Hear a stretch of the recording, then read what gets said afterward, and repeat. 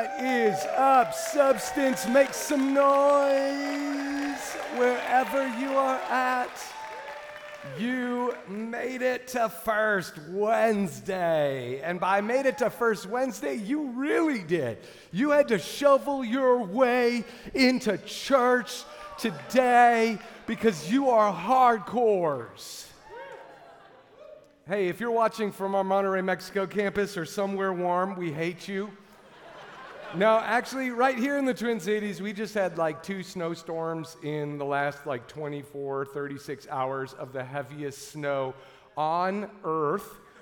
You know, I was just telling someone, I actually prayed 4 days ago. I was just talking to the Lord, and I was like, you know what, God, if it's going to be cold, we might as well have snow. I just wanted to publicly apologize for that prayer. No, we will be praying for everyone's sore shovel muscles after church tonight. I also want to, hey, Pastor Nate, come on up here real quick. Just run up here. Run.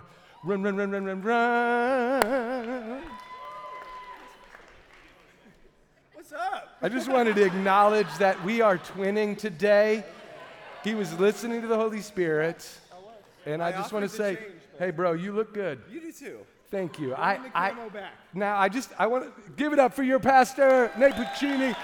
I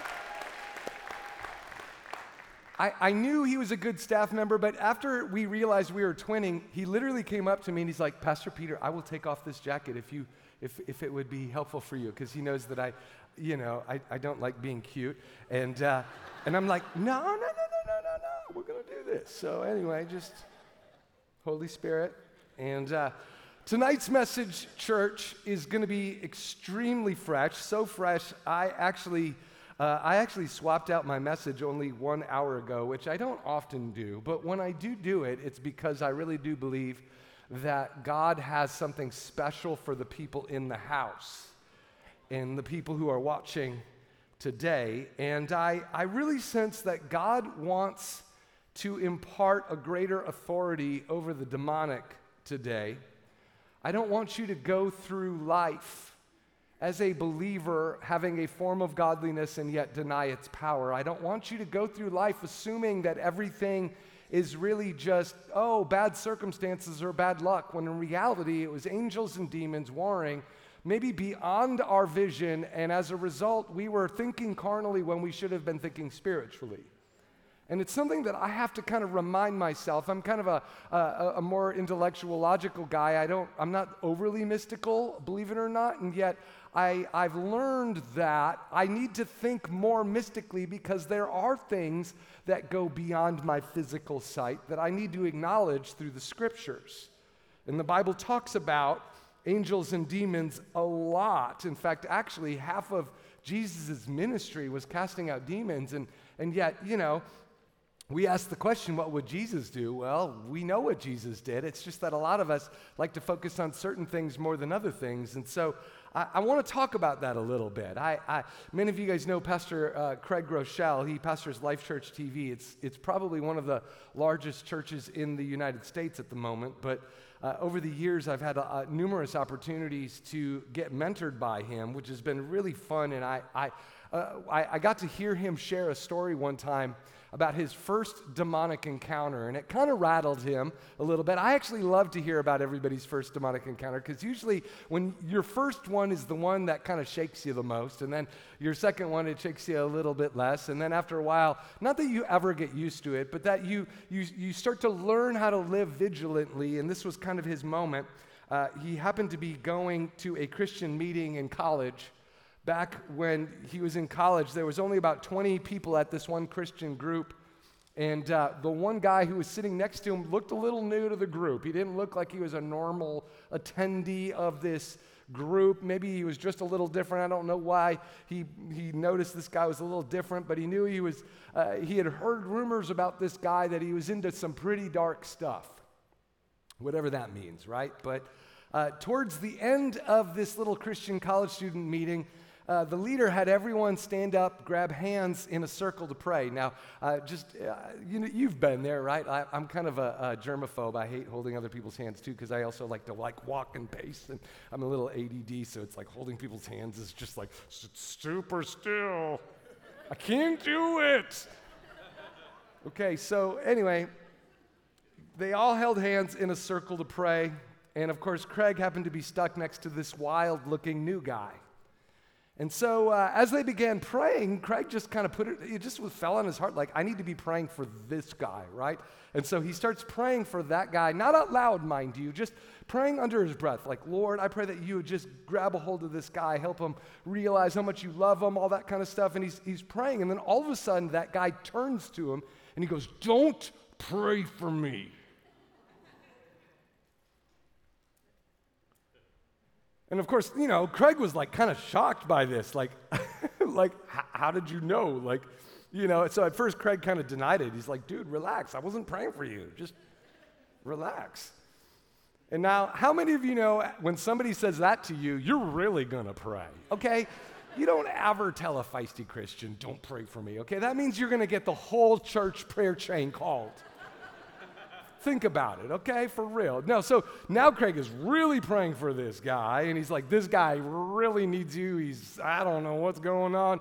And then a second time, that guy, he turns to Craig and he goes, I told you, don't pray for me. And again, he was like, bro, chill. Like, do I still have to hold your hand, right? This is awkward, right? So finally, the guy turns to Craig a third time and then just lost it, started screaming, I told you not to pray for me. And then he spat in his face and then fell to the ground and started convulsing on the floor. And of course, you could just imagine, you know, Craig is kind of freaked out by all this. Fortunately, there happened to be a seasoned pastor who knew exactly what was going on. And it was a pastor by the name of Danny Chambers, who, some of you who are like long-termers, he was a well-known worship leader back in the 90s, but he had an awesome church in Nashville, but he recently went home to be with the Lord, actually, but Danny actually came over at this guy convulsing on the floor, and he just, you know, simply said, in the name of Jesus, come out of this man, and immediately the guy went limp and everything was over. And it was obviously kind of a shocking event because I think all of us, we believe in angels and demons. We believe in the supernatural, but, you know, it's not often that the supernatural comes, you know, invading our lives like a freight train. You know what I'm saying? There are moments in life where all of a sudden the supernatural invades your life like a wrecking ball, and you no longer can look at your faith in a theoretical way. You either pray or you don't. You know what I'm saying? You either obey the Lord or you don't. You're either leading people to Christ or you don't really believe in heaven or hell. You know what I'm saying? There's not really, you know, it's almost like sometimes we get lulled into a theoretical type of Christianity, and I shared that story because how many of you know demons are in fact real? And some of you are like, I know because that explains my relatives over Christmas.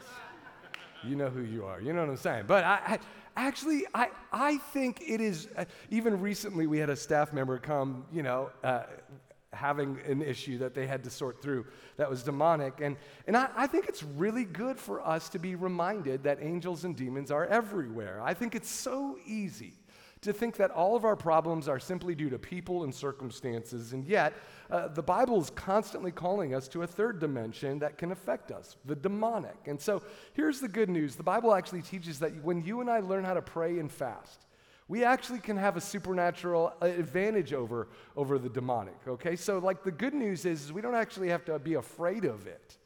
And we can actually walk in authority. And actually, I believe that there's a lot of you've got a circumstance going on in your life. Now, not everything bad in our lives is happening because of the demonic, okay? Some of it is just you. But I do believe that there's a lot of things that, like, what if the issue going on in your workplace, going on in your body, going on in your finances, your family, what if it was an issue that could be 100% resolved through prayer and fasting? What if? What if you thought it was a people problem when it wasn't? What if you thought it was a circumstantial problem when it wasn't? I want to just propose that to you because I think for me it's just something that I need to remind myself of every now and again. God gave us the ability to have authority over the demonic. And let me give you a few examples of this. If you remember Daniel in the Old Testament, remember Daniel in the lion's den, okay? Daniel was a man of prayer and fasting, the Bible says. In Daniel 9, there's this famous passage where the angel Gabriel appears to Daniel and says this. I love this. Verse 23, as soon as you began to pray, an answer was given, which I have come to tell you. Why? Because for you are what? Highly esteemed. Okay? As soon as you began to pray, an answer was given, which I have come to tell you. For, in other words, here's why this is so quick. Because you are highly esteemed, okay? Esteemed. So he's basically saying, Daniel, you got a quick answer because you are what? Highly esteemed. It makes you wonder, well, what was it? What was it? I mean, we could maybe presume it might have been fasting and prayer, that he was a man of fasting and prayer, but there was something that set him apart, that enabled him to experience answers to prayer as soon as he began to pray. Now, I don't know about you, but I would love if as soon as I began to pray, an answer would be given. You know, and I'm not saying that God will always give everyone an answer. I'm sure that even Daniel, the fact that Daniel was in Babylon all those years, I'm sure he was praying for deliverance for many, many years. I'm sure Daniel had prayers that seemed slow. But I do want to point out that in this passage, the angel does say his response came quickly because he was esteemed. Now, as an example of the opposite of this, let me just read to you out of the New Testament, Acts chapter 19, verse 15. We're going to read about the 7 sons of Sceva. It's kind of one of those crazy Bible stories that you don't want to read to your little kids before they go to bed. But the 7 sons of Sceva, Sceva was a high priest, okay, so they're Jewish, and they're trying to cast out a demon in the name of Jesus. It was very common. First century Jews would oftentimes cast out demons in the name of Solomon, or they'd pick, Solomon for some reason was one of the names that they would invoke a lot of times when they would cast out demons in first century Judaism. But what's unique about this is that these Jewish leaders are using the name of Jesus, and yet they don't even believe in Jesus. Okay, which is why they're kind of being, but they noticed that it's working somehow. Maybe they saw the apostles, the disciples actually casting out demons in the name of Jesus, and they thought, oh, that's an interesting name to use. I'm going to use that. And so we read about this in Acts chapter 19, starting in verse 15. It says, one day, okay, so they're casting out a demon. One day the evil spirit answered the sons of Sceva, Jesus I know, and I know about Paul, but who are you? Okay, that's kind of scary. Then the man who had the evil spirit jumped on them and overpowered them all. He gave them such a beating that they ran out of the house naked and bleeding. Now, if a demonized man beats you up so bad you're naked, that's a pretty bad beating. I'm just saying. I think it's interesting, but what's fascinating about that scripture verse is demons apparently have an awareness of humans, and they have an awareness of human authority. There's certain people that they are scared of, and there are certain people they are not scared of. I know about Jesus, I know about Paul, but who are you? It once again begs the question, would the demons know my name? Jesus I know, Paul I know, but Peter Haas, is that the guy who invented Swedish fish? You know what I'm saying? Or no, he's the snack cake guy. You know, what would they say? What would they say about you? What would they say about me? Would the demons know my name? Would they know your name? And is there any way that we could kind of change that, where we could be more like Daniel, where we are highly esteemed? It's a question that I have asked the Lord a lot over the years, and that's what I want to talk to you about today, is I want to share some Bible passages that will reveal a little bit more about how you and I can just log a little more time in prayer and log a little more time in fasting. Now, real quick, how many of you guys remember the Exodus story? Remember Moses, let my people go. He goes before Pharaoh, the plagues. Okay, Israelites come out of Egypt. Everybody say Egypt.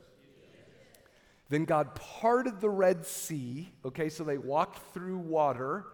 And then God delivered them from their past. Okay, so and then after that, where did they go? They went to Mount Sinai. They went into the desert. the desert wanderings, we might call it, to be tested before they entered the promised land. I want to point that out, just those simple facts. They came out of Egypt, through the Red Sea, deliverance into the desert to be tested before the promised land. Okay, now I'm recapping all these things because I want them to be fresh in your head. Now, what a lot of people don't realize is that Christ, when he started his earthly ministry, he actually reenacted the Exodus story as an act of obedience. The first thing the Spirit called him to do was to reenact the Exodus story. And actually, so you may not have even seen this. If you read the book of Matthew all in one sitting, and you're going to, Matthew 2, 3, and 4, you're actually going to see Matthew intentionally laying out Jesus' reenactment of the Exodus story. Matthew 2, for example, okay, remember the Christmas story. We just went through Christmas. The Magi, the wise men, were visiting Mary and Joseph, and immediately afterward, the Lord appeared to Joseph, made it very clear that King Herod was going to attempt to kill Jesus, right? And so, of course, where did Joseph take the family? To Egypt. Okay, think about that. He takes the family to Egypt, and then, so Jesus, he grows up in Egypt, and then, after the heat was gone, they moved back at some point. And then in Matthew 3, we read about John the Baptist who baptized Christ. So Jesus comes out of Egypt into the water, okay, kind of like the Red Sea being parted, okay, deliverance. And then think about this, okay, so Christ is baptized. Immediately afterwards, the Bible says this in Matthew chapter 4, verse 1. I'm just going to point out a bunch of things you may not have ever seen in the Bible before. Matthew 4, verse 1. Then Jesus, right after he was baptized, was led by the Spirit into the wilderness, the desert, to be tempted by the devil. Now, it's just kind of interesting, right? Verse 2, after fasting 40 days and 40 nights, he was hungry. Okay, talk about the understatement of the year, right? I mean, like, really. Okay. Now, I want to pause here for a second because I think a lot of people miss the significance in all this. Remember, God took his chosen people, the Israelites, baptized them through the Red Sea, tested them in the wilderness for 40 years, and of course, sadly, they failed the test, didn't they? They failed the test. Well, Christ basically took the very same test. He came up from Egypt, was baptized, went immediately into the wilderness, and guess why he fasted for 40 days? The 40 days, again, were symbolic of the testing, but what he was doing as he was redoing the Exodus story, he was basically saying to the devil, this is 2.0. This is the moment where I'm going to prove total surrender, unlike God's other people, okay? And remember, the first thing the Israelites did once they made it into the wilderness, what did they do? They complained they had no bread or no food, Exodus 16. So does it surprise us to read this in the very next verse? The tempter came to Jesus and said, if you are the Son of God, tell these stones to become bread. Do you see the temptation here? This was very, very intentional that Matthew is trying to point this out to basically revisit Exodus 16. Jesus answered, it is written, man shall not live on bread alone, but on every word that comes from the mouth of God. Now, that's even more interesting when you actually put it in context because, Jesus is actually quoting Deuteronomy 6, which is the sermon where Moses basically explains to the generation about the generation earlier why they failed. Okay, so he's quoting the very sermon about how to resist the tempter out of Deuteronomy 6, okay? So Jesus is making it clear, hey, physical needs do not trump spiritual needs. God is going to provide for me when I put God first, okay? Another thing that people miss in this passage is every time that Jesus is tempted, he doesn't just say, it is written, okay? I do believe that when you are tempted, you need to learn how to memorize and quote the Word of God towards your temptations, okay? So if you want to know what Christian maturity looks like, whatever it is you know you're weak in, learn Scripture promises that pertain to that weakness and quote them at the devil, okay? It's the sword of the Spirit. A lot of you have a pocket knife of the Spirit because you don't know enough Scripture, okay? Which you can do damage with a pocket knife still, but I think that the Lord actually wants you going into battle with a sword of the Spirit, which means you actually have to know the Word of God, okay? So you want to memorize the Word of God, okay? Now, but Jesus doesn't just say it is written. He says it is written, and then he quotes Deuteronomy 6 through 8. Now, again, why is that significant? It's the sermon from Moses. And really the theme of that sermon is how the Israelites failed in the wilderness. Okay, are you guys getting this? Jesus is basically saying, hey, those old tricks that you used on that generation, that's not going to work anymore. Those things may have worked the first time, but you know what? There is a better invasion coming, and it starts with me. That's what Jesus was saying to the devil here, and watch what happens after the third temptation in Luke's gospel. If we switch over to a parallel passage, Luke 4:13, it says, when the devil had finished all this tempting, he left him until when? An opportune time. Now, I want to focus on that word opportune and that other word time. You see, I think it's interesting. If you're wondering if the devil has a strategic time to attack you, he does. He loves to do it when you're tired. He loves to do it when you're lonely. He loves to do it when you're isolated. He loves to do it when you don't have enough word in your heart. He knows. He knows when the opportune times are. And that's why we have to be really cautious. If we want to grow spiritually and go into the promised land that God has for you and I, we've got to learn how to arm ourselves with the Word of God. We don't live on bread alone, but on every word that proceeds from the mouth of God. Okay, so it's a call to ingest Scripture, spiritual life. Now, here's the next question I want to pose. If the devil left Christ until an opportune time, it implies that the devil came back at some point, right? That there is another time. And when was that opportune time? It's kind of a little trick question. I don't want you guys to shout it out because you might be wrong. But okay. It begs the question, well then, Luke, when was the next opportune time? Well, I'm going to show it to you. Okay, now if you study the temptations of Christ, it's kind of an interesting Bible study. The next time Christ was being tempted was right after Jesus enacted another Old Testament story that you may not have ever seen. Okay, and I'm going to point this out. It happened right after Jesus reenacted the Old Testament journey of Moses. And when did this happen? This is, okay, in the New Testament, there's a story called the Transfiguration. If you forgot, this is where Jesus took Peter, James, and John up onto a mountain, and then all of a sudden Moses and Elijah appeared, and then, Peter's like, oh, this is awesome, let's build a tabernacle to all three, and then all of a sudden, God the Father says, no, this is my son, and listen to him, and him I'm well pleased. And then Peter's like, oh, sorry guys, I'm a dork. You know what I'm saying? Okay, so that's the Transfiguration. That was really quick, okay? Now, so Jesus just like Jesus reenacted the Exodus story in the temptation that I just mentioned, the temptations of Christ, the Transfiguration was a reenactment of another Old Testament story. Don't you love God's Word? It is so filled with so many layers. It's like no matter how many times you and I read it, I just keep discovering new things. There's just so many layers. It's fun. I love the Bible. And okay, so before I land the plane though, allow me just to recap that Old Testament story. It's all about, it's another journey of Moses, the attack on Sihon. Okay, so now if you go back to Deuteronomy 2 and 3, right before Joshua invaded the Promised Land, remember they crossed over the Jordan and they did, public grand-scale circumcision, which we won't talk about, but it was right before they invaded the Promised Land. God basically, before they went in and took on the Promised Land, which was freaky to everybody, okay, because you're going to war for the first time. I don't care how much faith you have, if you're going to war for the first time, it's scary. And so, they're trying to practice. Well, right before they crossed the Jordan into the Promised Land, God said to Moses, I want you to take my people up to the mountains of Bashan, and I want you to take on Og, the king there. And you have to understand, to them, they were like, what? I thought, what about start small? What about walk before you run? Everybody was afraid of Og.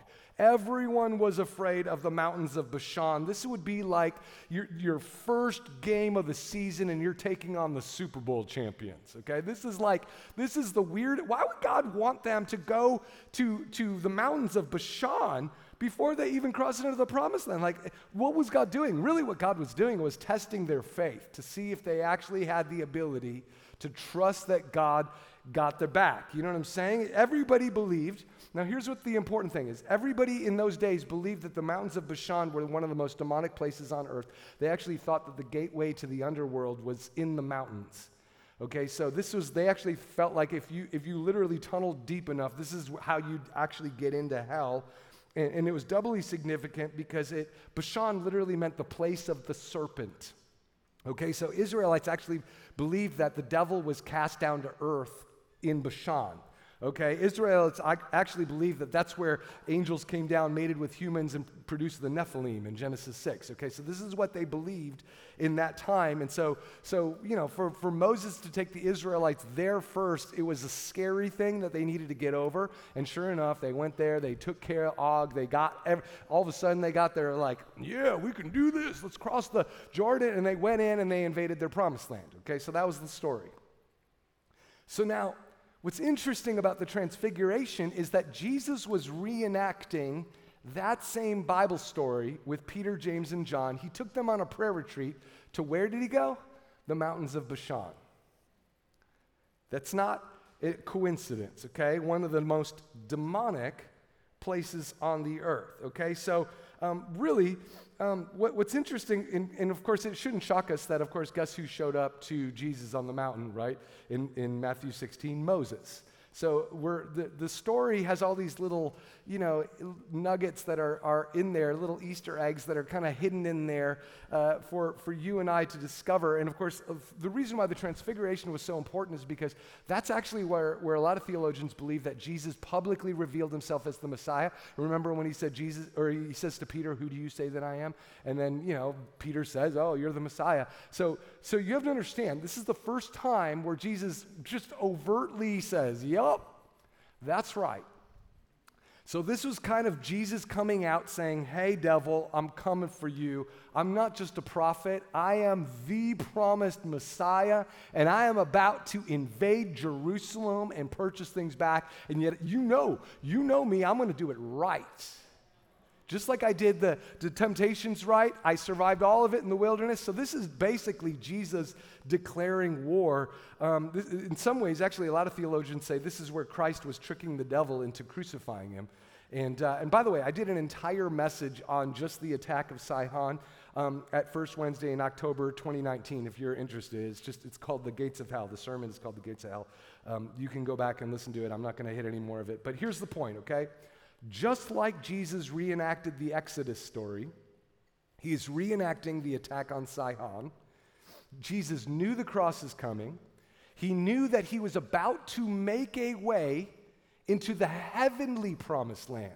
He knew that when he dies on the cross, this isn't even going to be about the earthly promised land. This is going to be about the heavenly Jerusalem, which will eventually descend when Jesus returns. And so he's taking his disciples on this prayer and fasting retreat to the mountains of Bashan to do what? Pray and fast. Pray and fast. Why? To have power over the demonic. He wants to teach them power over the demonic, and then take a wild guess what happens right after this. They come down from this prayer retreat and find the disciples debating with the teachers of the law about how to cast out a demon. That is not an accident. The reason why I'm pointing out all these things is because I want you to understand, Scripture has so many layers to it, and when you really read it enough, these things will eventually get simpler and simpler. You're going to start seeing things you never saw before and putting things together that maybe you never put together before, and I want to just kind of help you cross a few T's and dot a few I's. Right after this prayer and fasting retreat, Jesus comes down the mountain with Peter, James, and John, his inner circle, and of course, there's this boy who's demonically oppressed, Mark 9:29. And again, if you don't remember it, disciples kept trying to cast out this demon but couldn't seem to do it. And so a fight broke out between the disciples and the teachers of the law. And so suddenly Jesus, Peter, James, and John, they get back from this prayer and fasting retreat. Jesus sees this fight, and he's like, whoa. Okay, guys, time out. What the heck? What is going on here? why are you fighting? And then they explain the backstory. Well, we tried to cast out the demon, it's not working.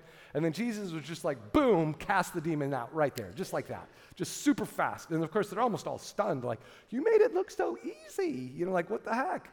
And the disciples later on were like hanging out with Jesus, like, hey, Jesus, why couldn't we do that? You know what I'm saying? You were just like, bam, just slam dunk. You know what I'm saying? Took care of it. And Jesus explains to them, okay, check out what Jesus says to the disciples in Mark 9:29, okay? He said, this kind of demon can come out only by prayer and fasting. So he's saying, hey, there are some types of demonic oppression that are a little stubborn, okay, that require a little more authority, a little more spiritual power. Now, it's important to note, Jesus didn't stop and pray and fast. He didn't say, okay, guys, what we're going to do is we're going to go on another prayer and fasting retreat so that we can cast this one out. He already did it. In other words, he lived a lifestyle of prayer and fasting, and so when all of a sudden, oh, there's another demon, bam, took care of it, just like that. You see, I think his authority over the demonic was instant. He lived a lifestyle of it. So if you're wondering why you and I want to learn how to pray and fast, because ultimately the takeaway is this: people who pray and fast have a greater power over demonic oppression. And I think this is something that all of us need to grow in. And many of you guys know that every January we like to start the year with 21 days of prayer and fasting.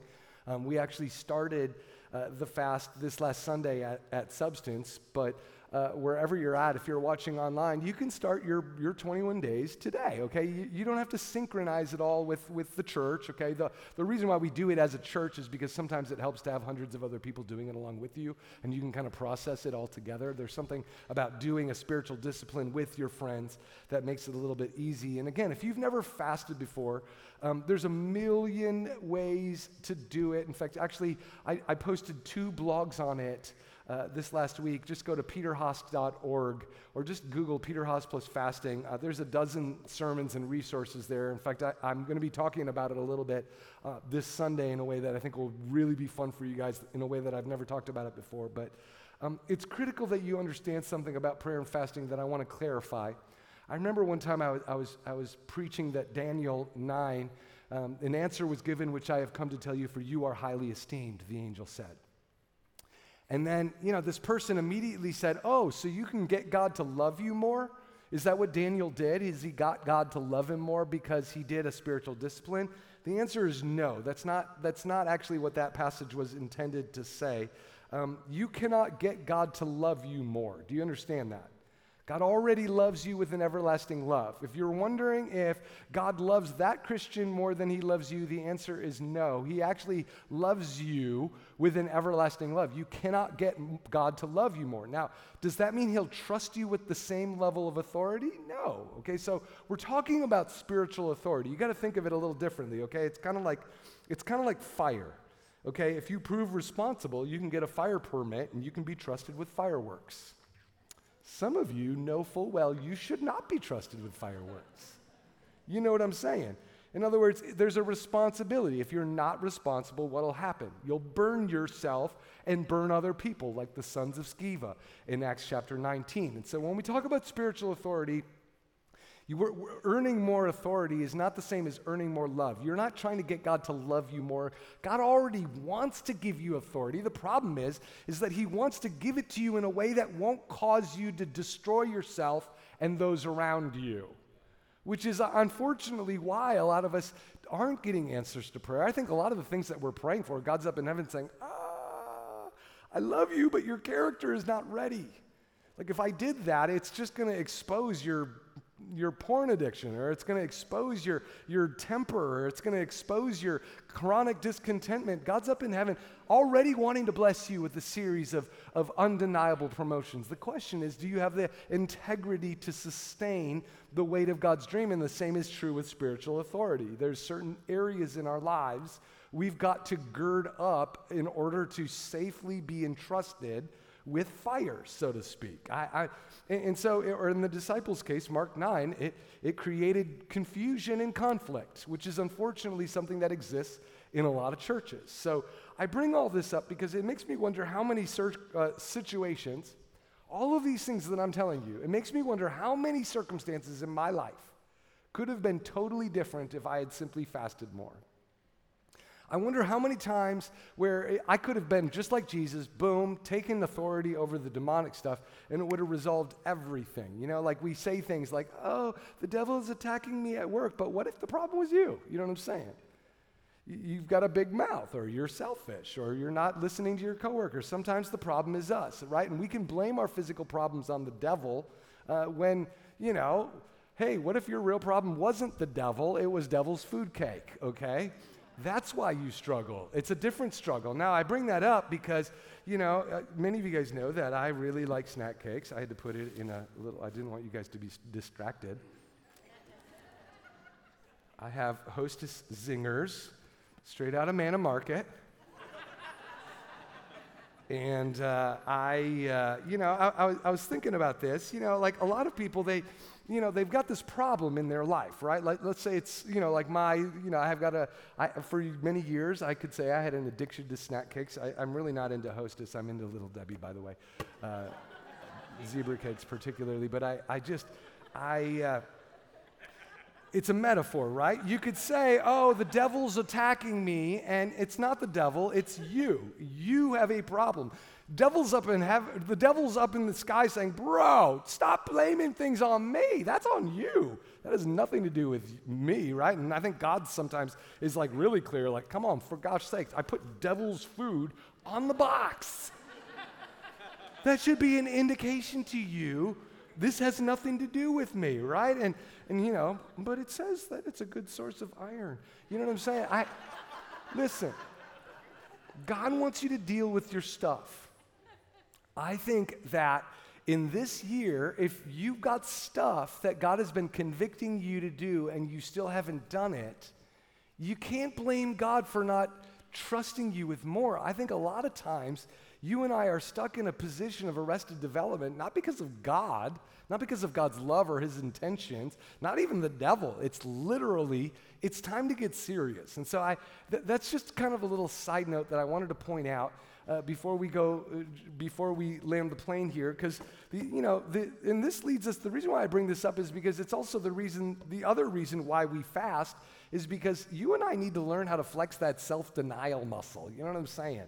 Because fasting doesn't mean merely abstaining from food.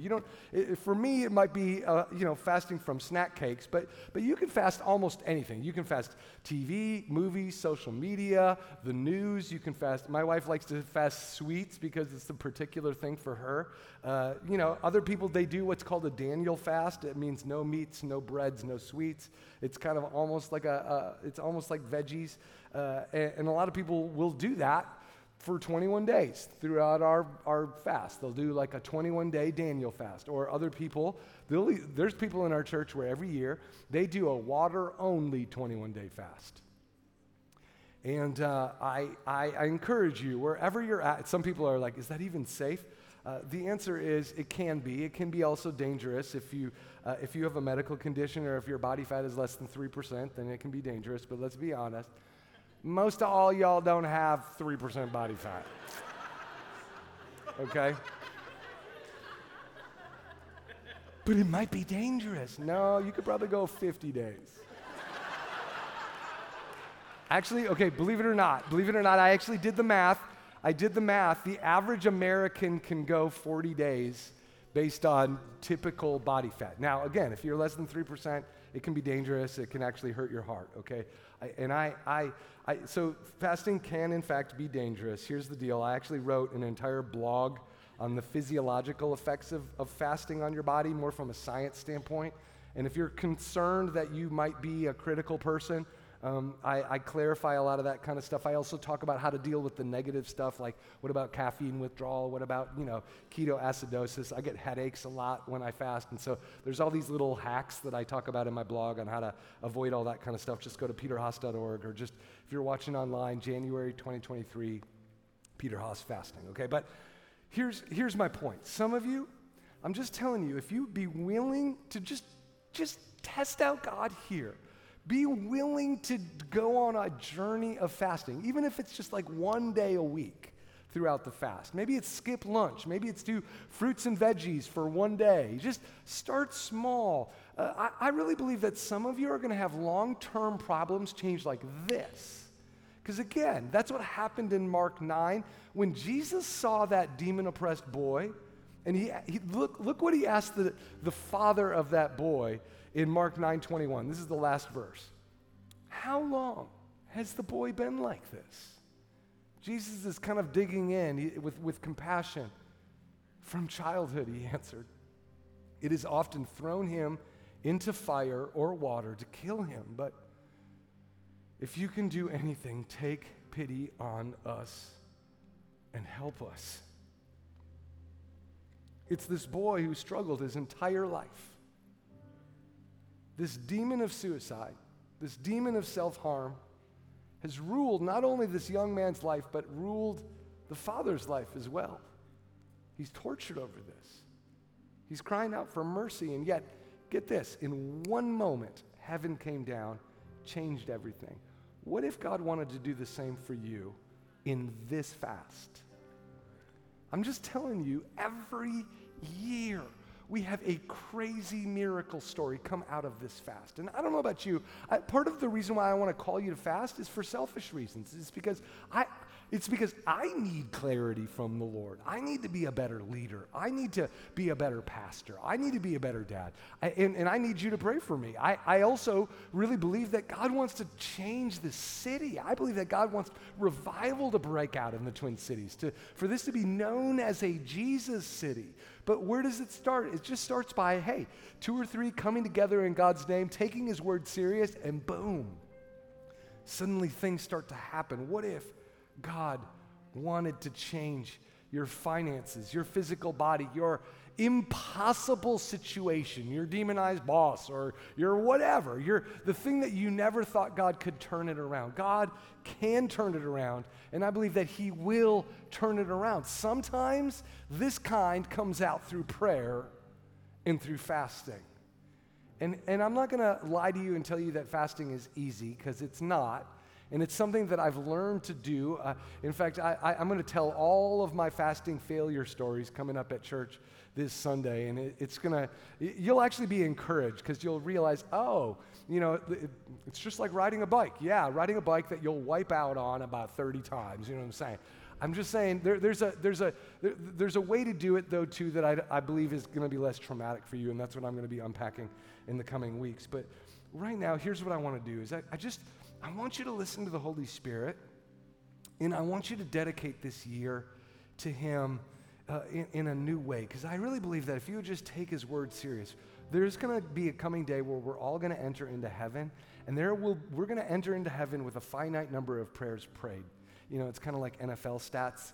Once you resign from the NFL, there's so many yards, so many touchdowns. You and I are going to stand before God in heaven with a finite number of prayers prayed. Oh, Peter, you prayed 3,585,288,502 prayers. All right, okay, it was kind of like, I don't know if that's the number, but I don't know. But you get the idea.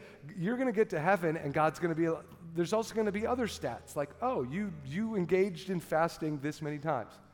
And not in a legalistic, like, weird way, but in a reward way. The Bible says that God is going to reward every single good deed, that you can't even offer someone a cup of water in Christ's name without getting a reward, okay? So mark my words, every dollar you give, there's going to be a stat for it. Every time you forgive someone for being a jerk, right? Now, will God, hold it again? Will there be a stat of how many times you cussed at somebody who cut you off in the car?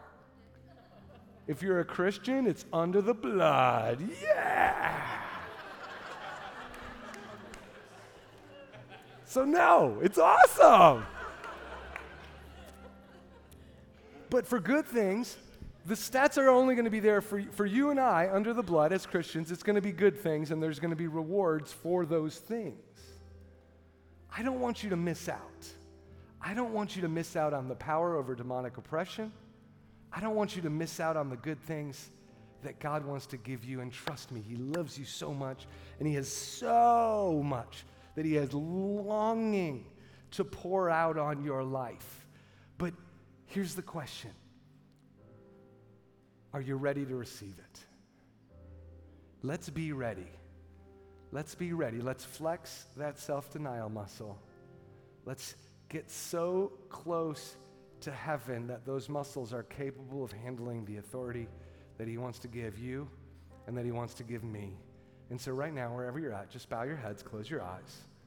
Father, speak to us about how we're supposed to get involved in your kingdom through prayer and fasting. You said, blessed are those who are hungry and thirsty for righteousness, for they would be filled.